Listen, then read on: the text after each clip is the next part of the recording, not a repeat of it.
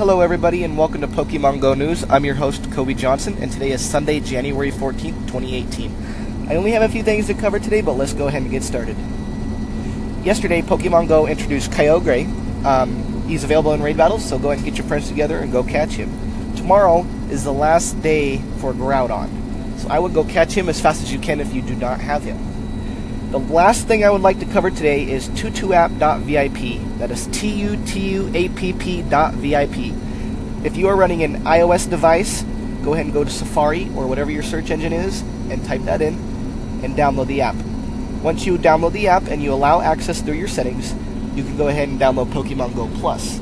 This app is free to use and it's one of my favorite spoofing apps. What this app does is there's a joystick and a little bar up top. The joystick lets you sit at home and walk around and just go catch Pokemon.